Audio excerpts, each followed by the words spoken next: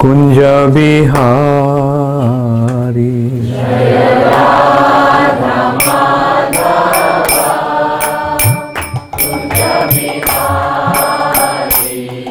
Jai Radha Madhava Kunj Bihari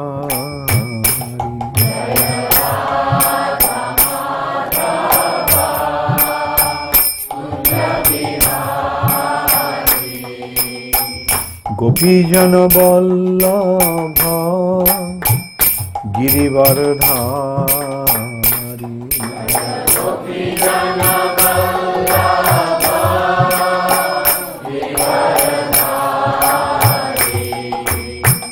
गोपीजन Vallabh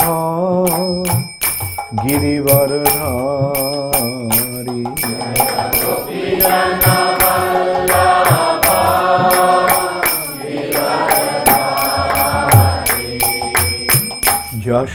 Yashodanandan Braj Janaranjan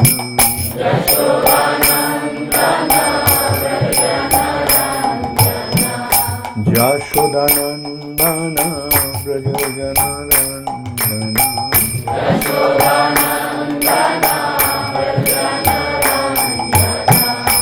Jamuna Tirah वनचारी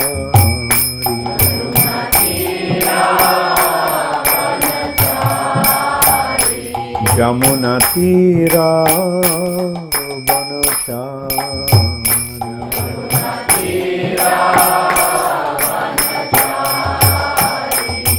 Jai Radha Madhav Kunj Bihari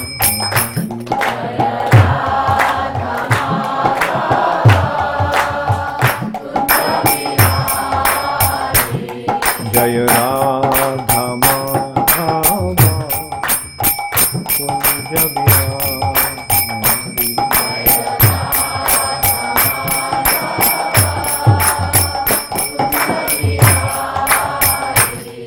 Hare Krishna Krishna Krishna Hare Hare Ram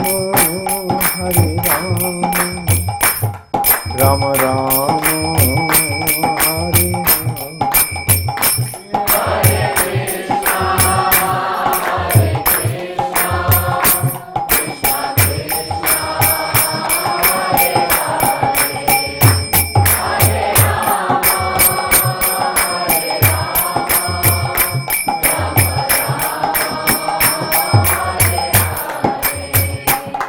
Hare Krishna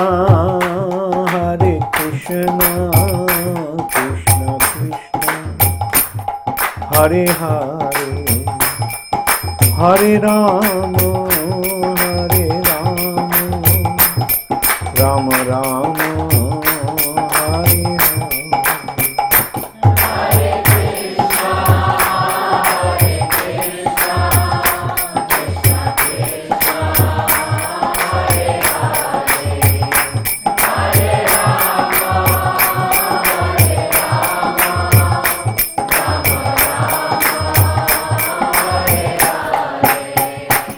Hare Krishna,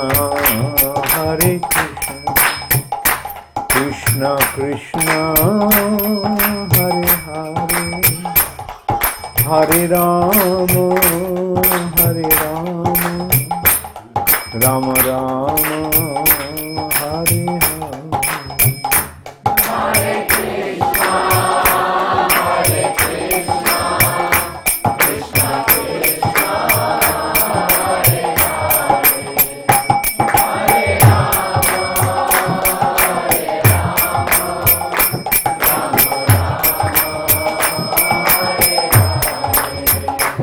Nittai Gaur Hari Bo, Hari Bo,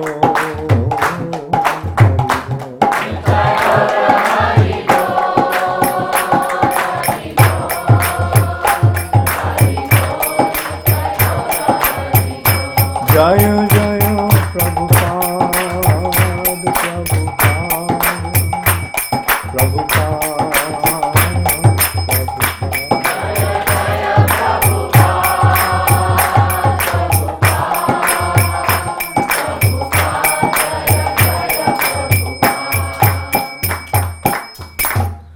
Gaur Premanande Hari Hari Bol.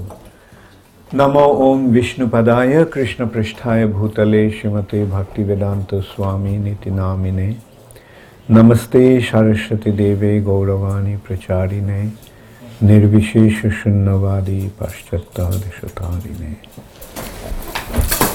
At one time, Pandavas and Kauravas, there's two lines of the same family, got into a terrible conflict. And it came to a situation that they had to fight a battle. Pandavas here are the devotees of Krishna. And Kauravas, headed by Duryodhana, are opposed to Krishna. Like, we know why Krishna came, to protect the devotees and annihilate the demons. And through his entire pastime, he established that principle. His devotees, although they are persecuted, they are troubled by the non-devotees, the demons, not non-devotees. Non-devotees can also be innocent. But there is a difference between the innocent who are not devotees as yet. But in course of time, when they get into proper association, they become devotees. But the other group, no matter how much they are reminded about Krishna's supreme position, but still they don't want to surrender to Krishna, even when Krishna himself comes to advise them, guide them, they don't want to accept him. So Kauravas fall in that category. Actually, in order to stop that battle, Krishna himself went to Duryodhana with a very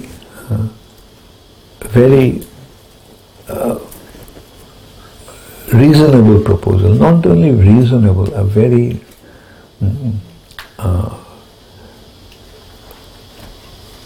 sincere proposal, you can say. You see, the consideration was whether the Pandavas will get back their kingdom. Okay, so background is two brothers, Dhritarashtra and Pandu. Dhritarashtra is the elder brother, but he is blind, born blind. So a blind person cannot become the king. So Dhritarashtra was not coronated, or he did not succeed the throne. And his younger brother Pandu became the king. But they had very good relationship, both the brothers. Pandu really took care of his elder brother, a lot of love and affection. That's the thing with the good people. Good people are always good.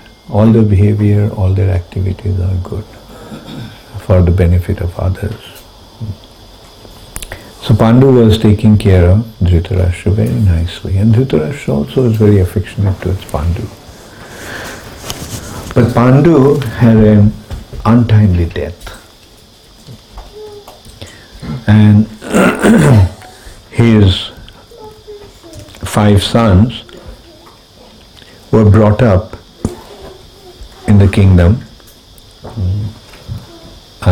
in the capital, in a kind of rather neglected atmosphere. And Dhritarashtra, he himself couldn't become a king.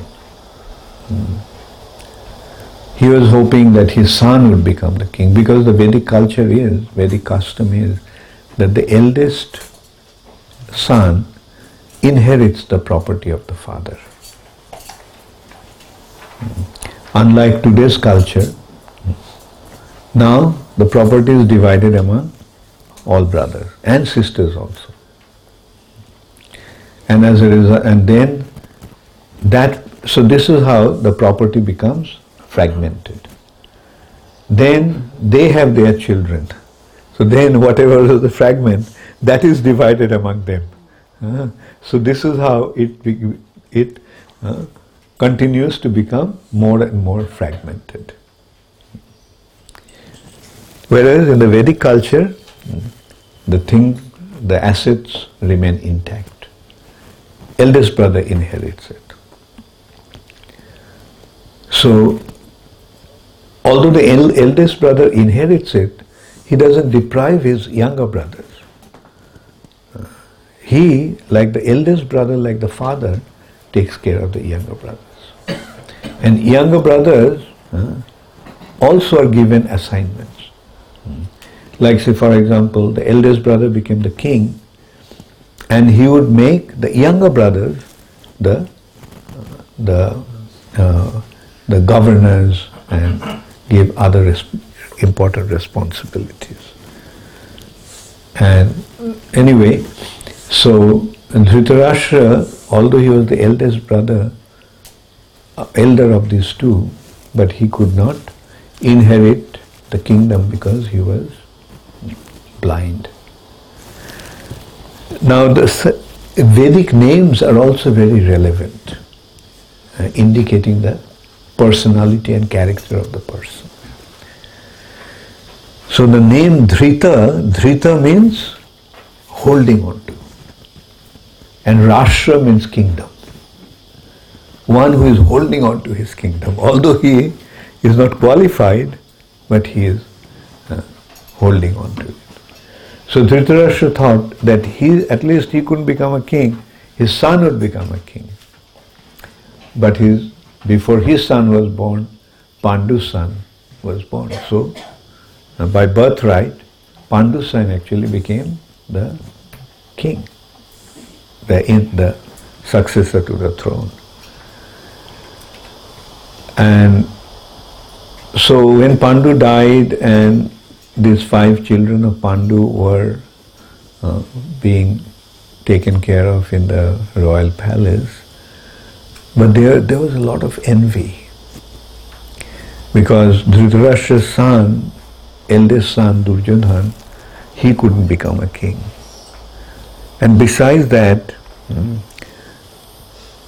all the 5 brothers were extremely good-natured, extremely qualified, extremely talented. So that made Duryodhana even more envious. And besides that, Bhima, he was very powerful. And he became a bully. Like, although there were 100 brothers, but Bhima would always harass them. Like when they would climb up a tree, so he would shake the tree and make them fall from the tree. When they would go for a swim, then he would push them down underwater. So this is how, like the way the children play, they would, Bhim naturally would display his strength. And he became sort of a bully. So that became the cause of even greater envy and anger and discontentment. So from the childhood, they developed this, Duryodhana developed this resentment towards these 5 cousins of his. And on top of everything, their nature was so good, everybody would admire them. They would always sing the glory of this. Oh, see, Yudhishthira is so good. Bhima is so powerful. Arjuna is such a gentleman. And without speaking, they would actually display their attitude towards Duryodhana. he is so envious. He is so narrow-minded. He is so mean. So Duryodhana could not tolerate that. The Pandavas are being glorified and they are being criticized. Pandavas were admired, they are being insulted. Pandavas were so powerful and they are weaklings. Not weaklings, but they are not as powerful as they are. So as a result of that, Duryodhana, even in his childhood, tried to kill Bhima. But no matter how much one tries to harm a devotee, he can't, because Krishna always takes care of his devotees. Duryodhana actually gave Bhima poison with the food. Sweets were made with deadly poison, snake poison. Bhima became unconscious, so they tied him up by hands and feet and threw him in the river. And carried by the river, Bhima went to Patalaloka, lower planetary system, where the serpents live, snakes, the world of the snakes. And Bhima fell on those snakes when they were playing. His body fell and the snakes became upset. They started to bite him. Now he was given snake poison and now the snake started to bite him. So what happened?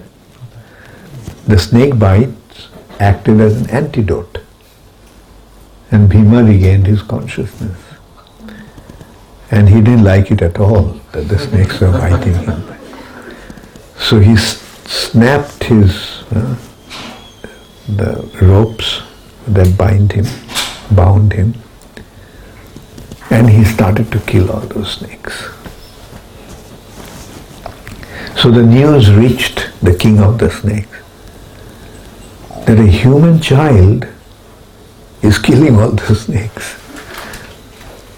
So he became curious.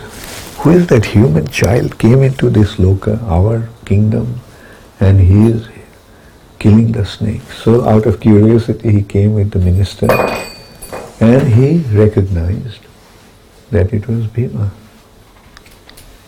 They had some relationship.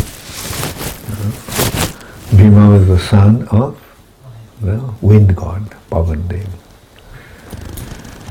So he recognized Bhima and very affectionately he took him to his palace. And there he gave Bhima nectar to drink, the nectar from the lower region. And Bhima, he was so fond of eating and drinking that he drank 8 pots of nectar. And drinking so much nectar, he slept for 7 days. And he acquired the strength of 10,000 elephants. Even as a child, Bhima had the strength of 10,000 elephants. So here we can see, like they tried to harm Bhima, kill him, but what happened? Bhima became even more powerful. So then they tried to burn them in a house of shellac. And at that time Pandavas actually escaped, digging a tunnel. And they thought that the palace is not a safe place for them to go. So they were just wandering around. And then it was the Swayamvara ceremony of Draupadi. So Vasdev came, who is their grandfather actually. Vasdev came and told them that they should go to that. He didn't say anything, he just said, you all go and participate. Now in that Swayamvara ceremony, Arjun actually won Draupadi. So at that time, they recognized that these are the Pandavas. The Pandavas were not dead. Because that kind of hitting the target, only Arjun could do. Because it was practically an impossible task. There was a fish high up, kept high, placed high up above, and one had to shoot the fish, the eye of the fish, by passing the arrow through a rotating disc. The disc was rotating, there was a hole in that, and so you can see what and not only looking up there, but looking down on the reflection. So Arjun could only hit that target. So they suspected that this must be Arjun, and then eventually it was disclosed that yes, the Pandavas were not dead, Pandavas were alive. So then the elder members of the family, of the royal family, decided that they should be given half of the kingdom. Although Yudhishthira was the inheritor, but anyway, so they were happy. Okay, and what kind of half was what portion was given? The desert part of the kingdom was given to them. But when the Pandavas settled down there, the desert became a paradise. I mean, to turn a desert into paradise is not really impossible. How many of you have gone to Dubai?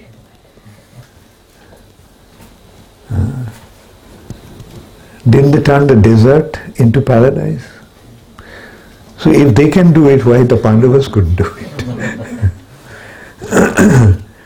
And of course they did it in a different way. Anyway, they did it with their money.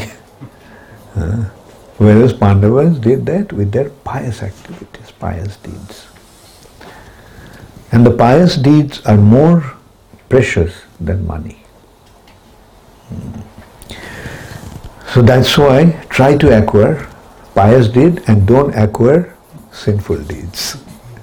Sinful deed takes you to minus and pious deeds takes you to plus.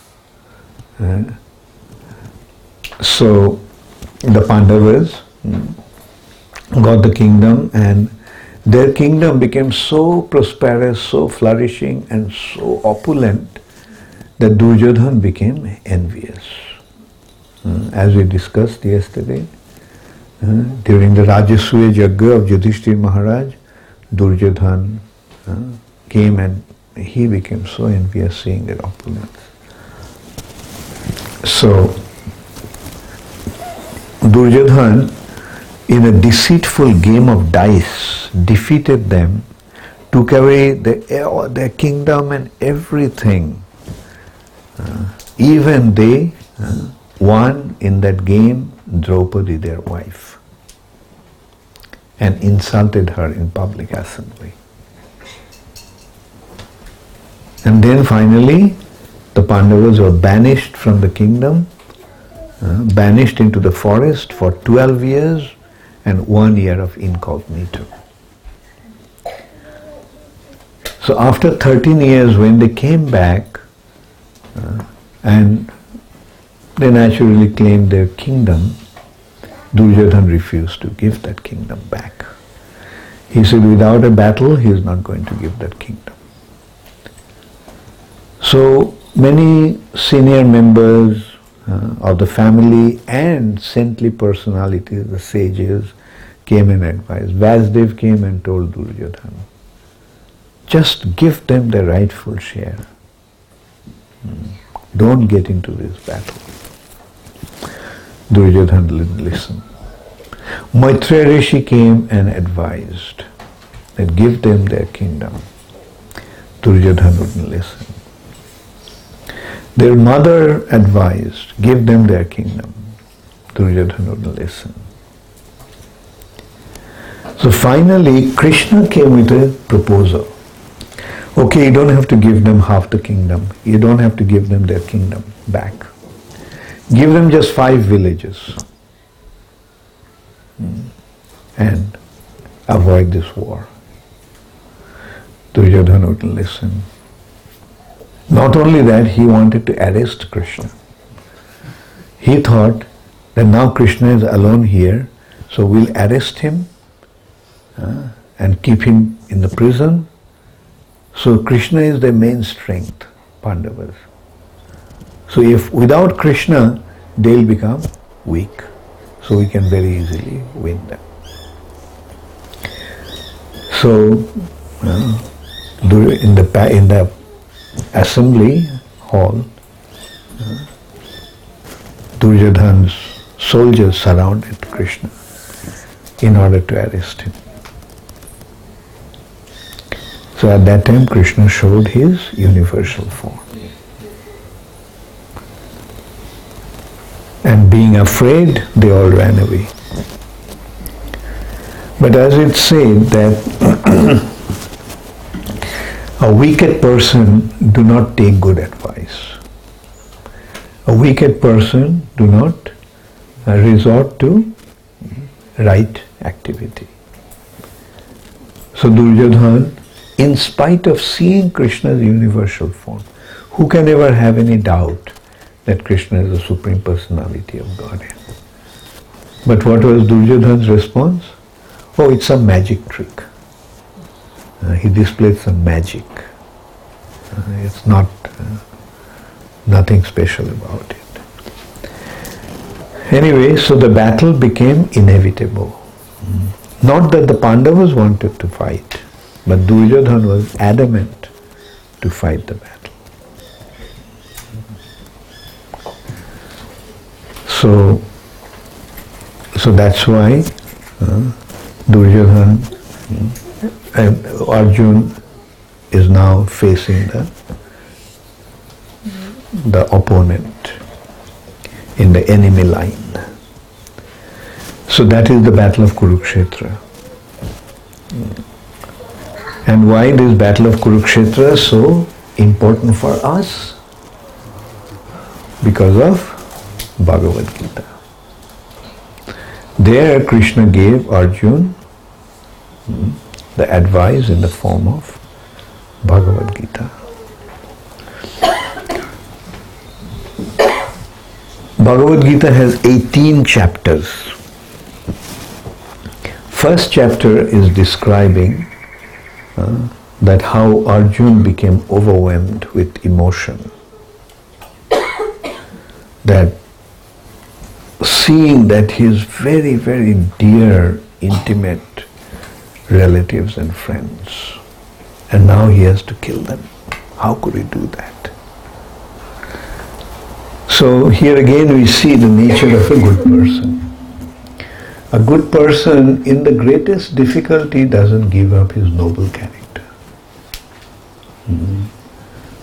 Like they have been deprived, they have been humiliated, and in spite of all that, he is reluctant to fight. And not only he was deprived and he was humiliated, he had been forced into this battle. But still Arjuna is reluctant to fight. So this is how we can see the nature of a good person. And this is how we also can learn how to shift it a little bit here. How to become good, how to follow the right advice, right nature, right example. So Arjuna is bewildered here. He's decided not to fight, and he was telling Krishna various reasons why this battle is not desirable. Arjuna even said that I would rather become a mendicant and survive by begging, but I don't want to enjoy this kingdom stained with the blood of my relatives. So at that time, when Arjuna actually surrendered to Krishna and told Krishna, Krishna, please tell me what I should do. I am completely bewildered. Karpanna dosa apahata sabhava.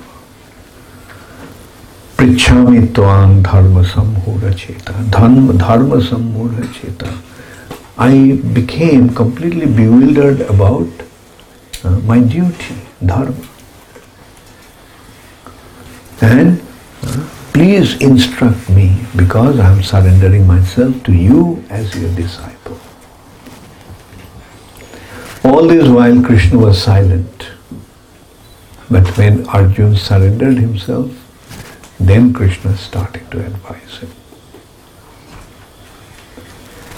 And that is what constitutes the Bhagavad Gita. That's what Bhagavad Gita is.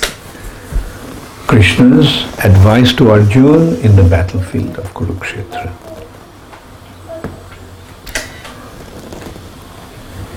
In Bhagavad Gita, when Krishna started to speak, actually here we have to understand what Krishna is giving through Bhagavad Gita is the highest spiritual understanding. Highest spiritual wisdom. Arjuna was overwhelmed with grief that how can I fight this battle where I have to kill my worshipable superiors, my friends, my relatives. And Arjuna is thinking in that way because this battle is a serious business. It's a matter of either you kill them or you get killed. There is no other way. The third way can be to leave the battlefield. But for a Kshatriya, it's even worse than death. So he has to kill them. If he doesn't, then he'll be killed. So, in that condition, when Arjuna is lamenting due to his grief, then Krishna started to advise him. The first advice that Krishna gave is, Arjuna, there was never a time when you and I and these kings here who are not there, and there'll never be a time when we will not be there. So this is the first lesson that we have to learn. This is the first lesson that Krishna is giving in Bhagavad Gita. Now when Krishna says like that, there was never a time when we didn't exist, and there'll never be a time when we will not exist. That means we have always been here and we will be here. Now what actually causes, what is the lamentation here for? Arjuna's lamentation here is for the body of his relatives. Body. But what actually lasts forever? Who was there before and who will continue to be there after? The soul. So this is how Krishna establishes the first principle, the difference between the body and the soul.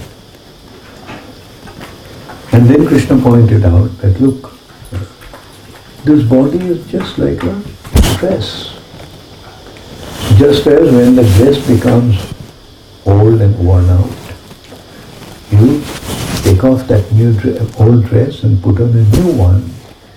Similarly, when this body becomes old, we discard this old body and take up a new body. So what's there to lament about? To begin with, there's nothing to lament about. Say for example, if somebody comes and tells you, get rid of your old car and we'll give you a new car. What will you say? Will you cry? No, I don't want to get rid of my old car.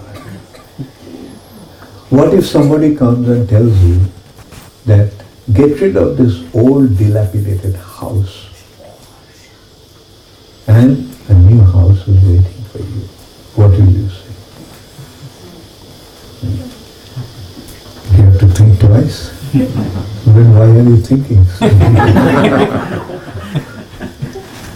So now let's take this to the same, let's apply the same principle here.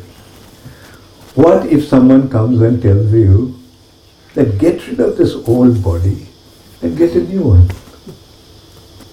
What will you say?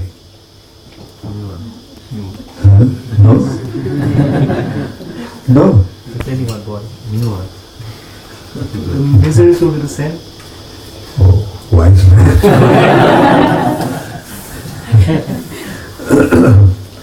Anyway, I think everybody will go for a new one. Because they're not as wise as you are.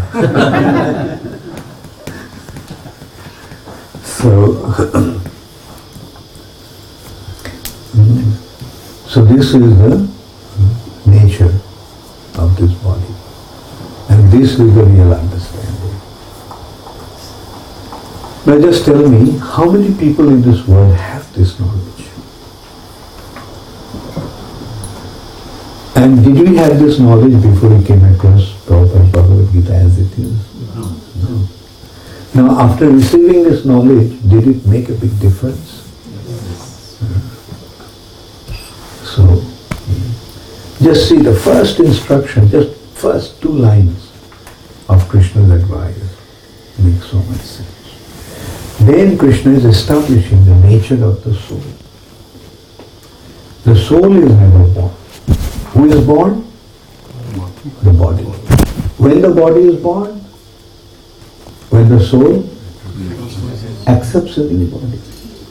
When the soul accepts a new body, we call it birth. And when the soul leaves the old body, we call it death. So birth and death is for the body.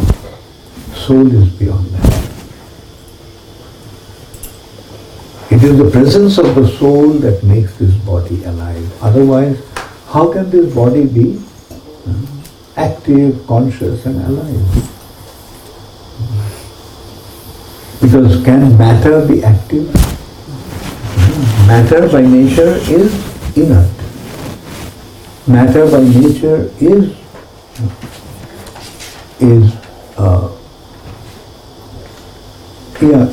say it's coming the same point actually. Inert, from the word comes inertia.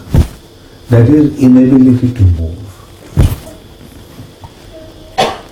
So that is the nature of matter. By nature, matter is dead. But how come this body made of dead matter is alive? Because of the presence of the soul. As long as the soul is in the body is alive. When the soul leaves the body dead body becomes dead again. Isn't it? This body is made of dead matter. So isn't it a dead body? This body is a dead body. Because the presence of the soul, the body is alive. So when the soul leaves the body, then the dead body becomes dead again. And then Krishna pointed out that the soul can never be cut by suffering. The soul cannot be cut by weapons. The soul cannot be burnt by fire. The soul cannot be drowned by water. Soul cannot be withered by air. So this is the nature of the soul that Krishna established. And in this way, in the second chapter, Krishna actually extensively speaks about the nature of the soul. Then Krishna goes to the third chapter, describing the duties of the soul.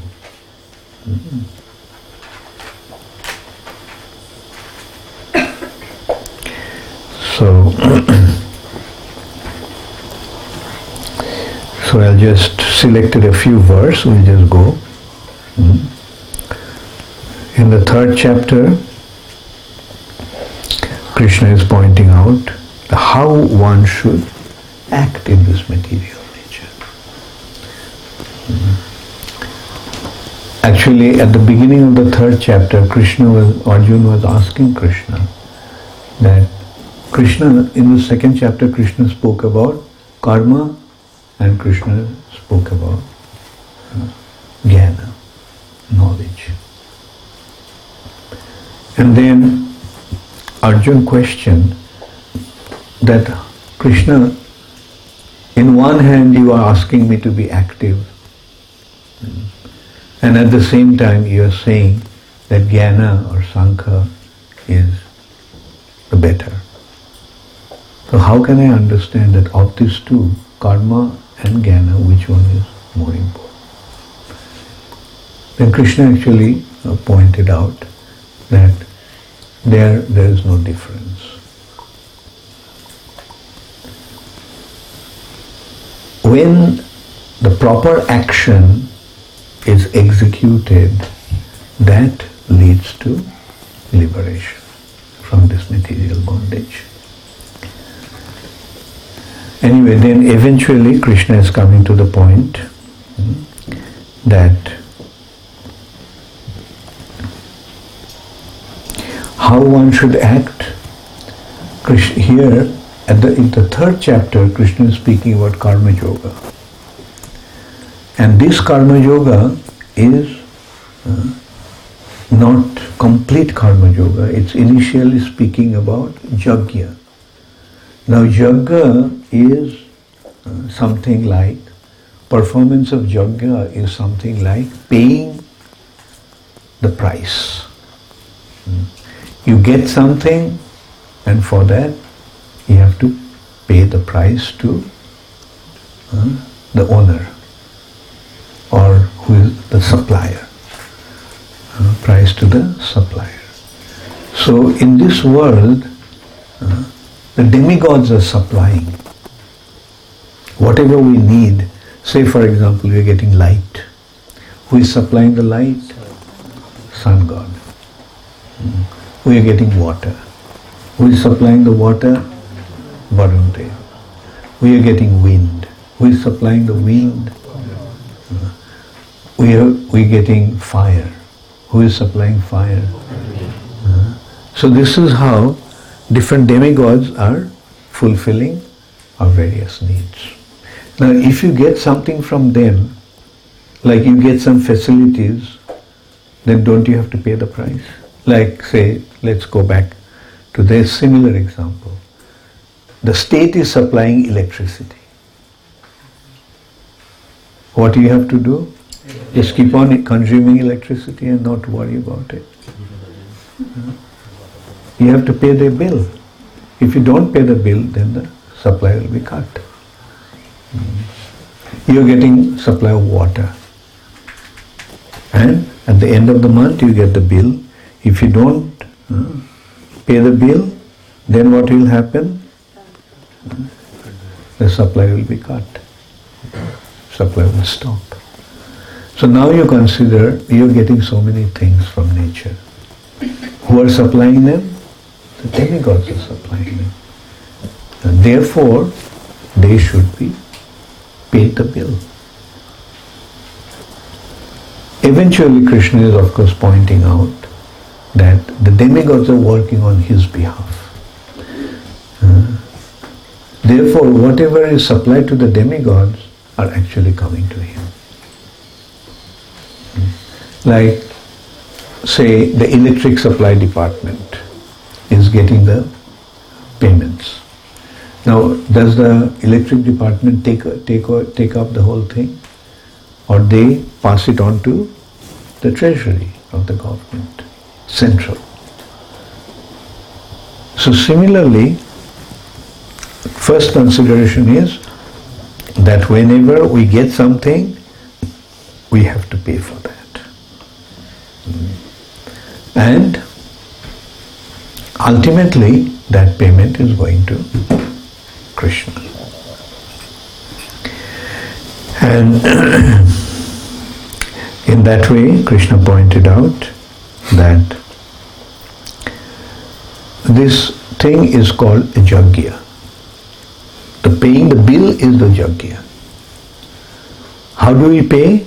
By performing yajna. By performing yajna, we please the demigod. But ultimately, where does it go? To Krishna. Therefore, Krishna is saying, Jagyarthat karmana annatra. You function, you act in order to perform yajna. Otherwise, your action will be the cause of your bondage. Lokoayam karma bandhana. Why? That if you don't pay or if you don't do it for Krishna, then you have to suffer the reaction. And becoming liable to the reaction is the cause of bondage. So in simple words, when we act for Krishna, then we become free from bondage. But if we act for our own sake, we will generate karmic reactions, and these karmic reactions will tie us down to the material nature. So action to Krishna becomes the cause of our freedom from bondage, or action for our own sake or for our own sense gratification becomes the cause of our bondage. So therefore Jagarthat karmana annatra lokoyam karma bandhana. Otherwise he will become cause of bondage. Tadartham karma konteya mukta sangha samachara. Therefore act in this way and you remain unaffected. You remain free. Then Krishna makes one point that how do people live? How are we living? What is the one of the most important factor for our survival? Food. Jagarthat karma annatra, annad bhavanti bhutani. Living entities survive by eating food. And parjannad anna sambhava. Food grains are grown due to parjanna, due to rain. Is it clear that due to, like few years back, there was drought in Australia and everybody was in anxiety. Why? Because there won't be any food grain. Nowadays, of course, they're bringing supply from different other places. But still, can you get food in the middle of the desert without being transported from some other part of the world? Why? Because there is no rain. So parjannad anna sambhava. What causes the rain to fall? Jagat bhavati parjanna. Rain takes place because of sacrifice. Therefore, yajna karma samudbhava. Therefore, act for the sake of performing yajna, which means for the sake of Krishna's pleasure. So in this way, tasmad ashaktas tatatam karjam karma samacharo ashakto hi acharan karma param apnoti purusha. In this way, by acting properly, one becomes free from the bondage of this material nature. And then gradually Krishna instructed about how to become connected to the Lord. The process of becoming connected to the Lord is called yoga. And Krishna establishes that, how this particular yoga, which is called Ashtanga yoga, is performed. And then he is saying that there are various kinds of activities that give us spiritual benefits. Like one is karma yoga. One is tapasya, austerities. One is acquiring knowledge of the spiritual world, spiritual reality. So Krishna is saying that tapasyabhya adhiko yogi, a yogi who is engaged in establishing his relationship with the Lord, he is superior to a person who is performing austerities and penances. Tapasyabhya adhiko yogi. Karmibhascha adhika. He is superior to the karmis, those who are involved in fruitive activities. Jnanibhascha adhiko yogi. I'm sorry, the second one is Jnanibhascha adhiko yogi, and the third one is Karmibhascha adhiko yogi. So anyway, a yogi is superior to one who is performing austerities, one who is cultivating knowledge, spiritual knowledge, and one who is involved in fruitive activity. Therefore, he is saying, Tasmad yogi bhava Arjuna. Therefore, Arjuna, you become a yogi. But then, Krishna is saying, Yoginam opi sarvesham, of all the yogis, Madgatena antaratmanaha, one who has become engaged in my devotional service, he is the most intimately connected to me. Now, why this connection is necessary, that has been explained by Krishna also very nicely. After giving the advice of karma yoga, Krishna told Arjuna, Arjuna, I gave this knowledge to Vivaswan, sun god.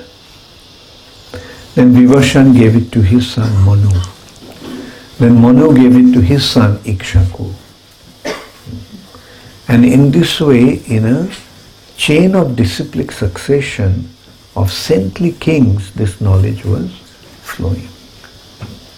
But now I am imparting this knowledge unto you, because you are my devotee and you are my friend. So Krishna told you, mind you, what did Krishna say? I gave this knowledge first to who? Sun God. So where is Sun God and how many years ago he was there? Was he from today's time? So many millions of years ago, billions of years ago. So that's what Krishna asked, Arjuna asked Krishna. That Krishna, you were born just the other day, and Sun God appeared so many millions of years ago. So how can I understand that you imparted this knowledge to Sun God? Aparang bhavato janma. Aparang means recently. You are born recently. Parang janma vivasataha. But Vivaswan was born so many billions of years ago. Kathametad vijaniyam tamado praktavaniti. How can I understand that you gave this knowledge to Vivaswan? Isn't it a relevant question? So then Krishna told Arjuna, Bahuni me vyatitani janmani tavacharjuna. Many, many times you have been born. So did I. But tani aham veda sarvani. About all those births, I know everything. But you don't know anything. So in this way, Krishna is establishing the difference between Arjuna and him. Arjuna is a spirit soul and Krishna is the Supreme Personality of Godhead. Krishna is the Supreme Personality of Godhead. Then Krishna pointed out that I don't take birth. I don't take birth. I manifest myself.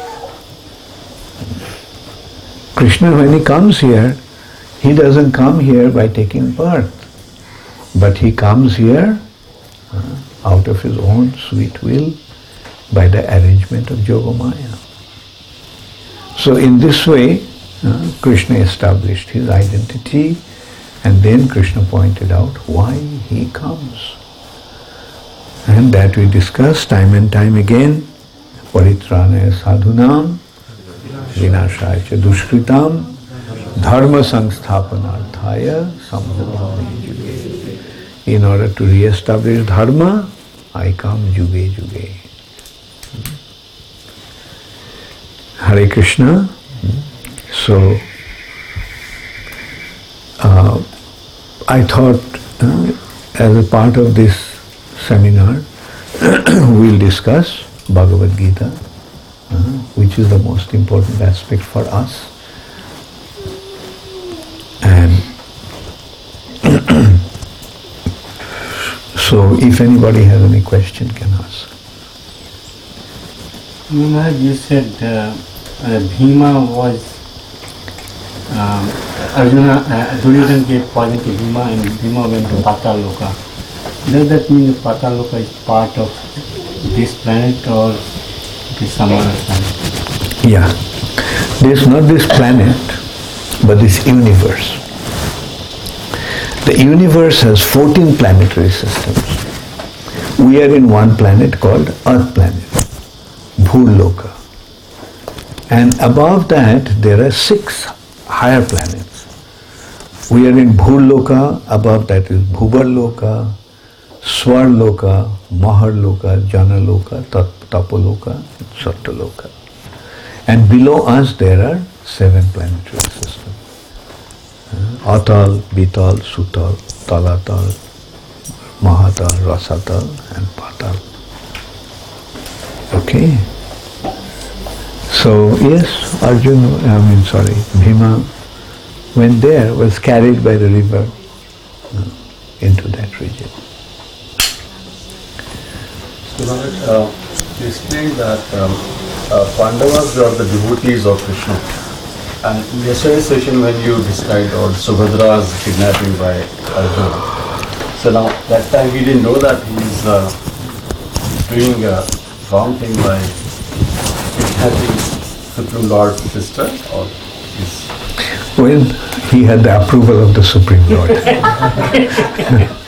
Supreme Lord wanted him to do that. Krishna actually told him, Balaram is arranging that, don't worry, you just kidnap her. There are innumerable universes, so every universe has got 14 planetary system, or what is this universe? Every planetary system has the same geography. Yes, Satya? Is it that we don't perform yajnas so much as ISKCON devotees because we try to surrender to Krishna, and so we don't need to surrender to the demigods or thank the demigods? Is that why? We are performing yajna all the time. Because the real yajna is chanting of Hare Krishna Mahamantra called Sankirtan Yajna.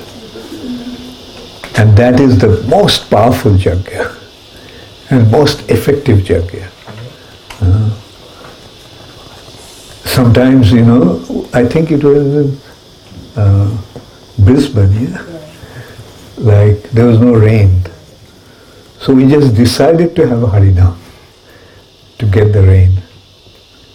We didn't even have to go out and chant. Maybe we did, but when we decided, it started to rain. So this is the power of Yajna, Sankirtan Yajna. So I think that this is not related to what we discussed today, but yesterday I think we spoke about how Krishna went to Panchajanya, the conch shell. But then in the Bhagavad Gita it is said that Krishna blows his conch shell called the Panchajanya. Is there a connection? Yeah, right. He then took that body of that conch, that shell, and he made it his conch shell.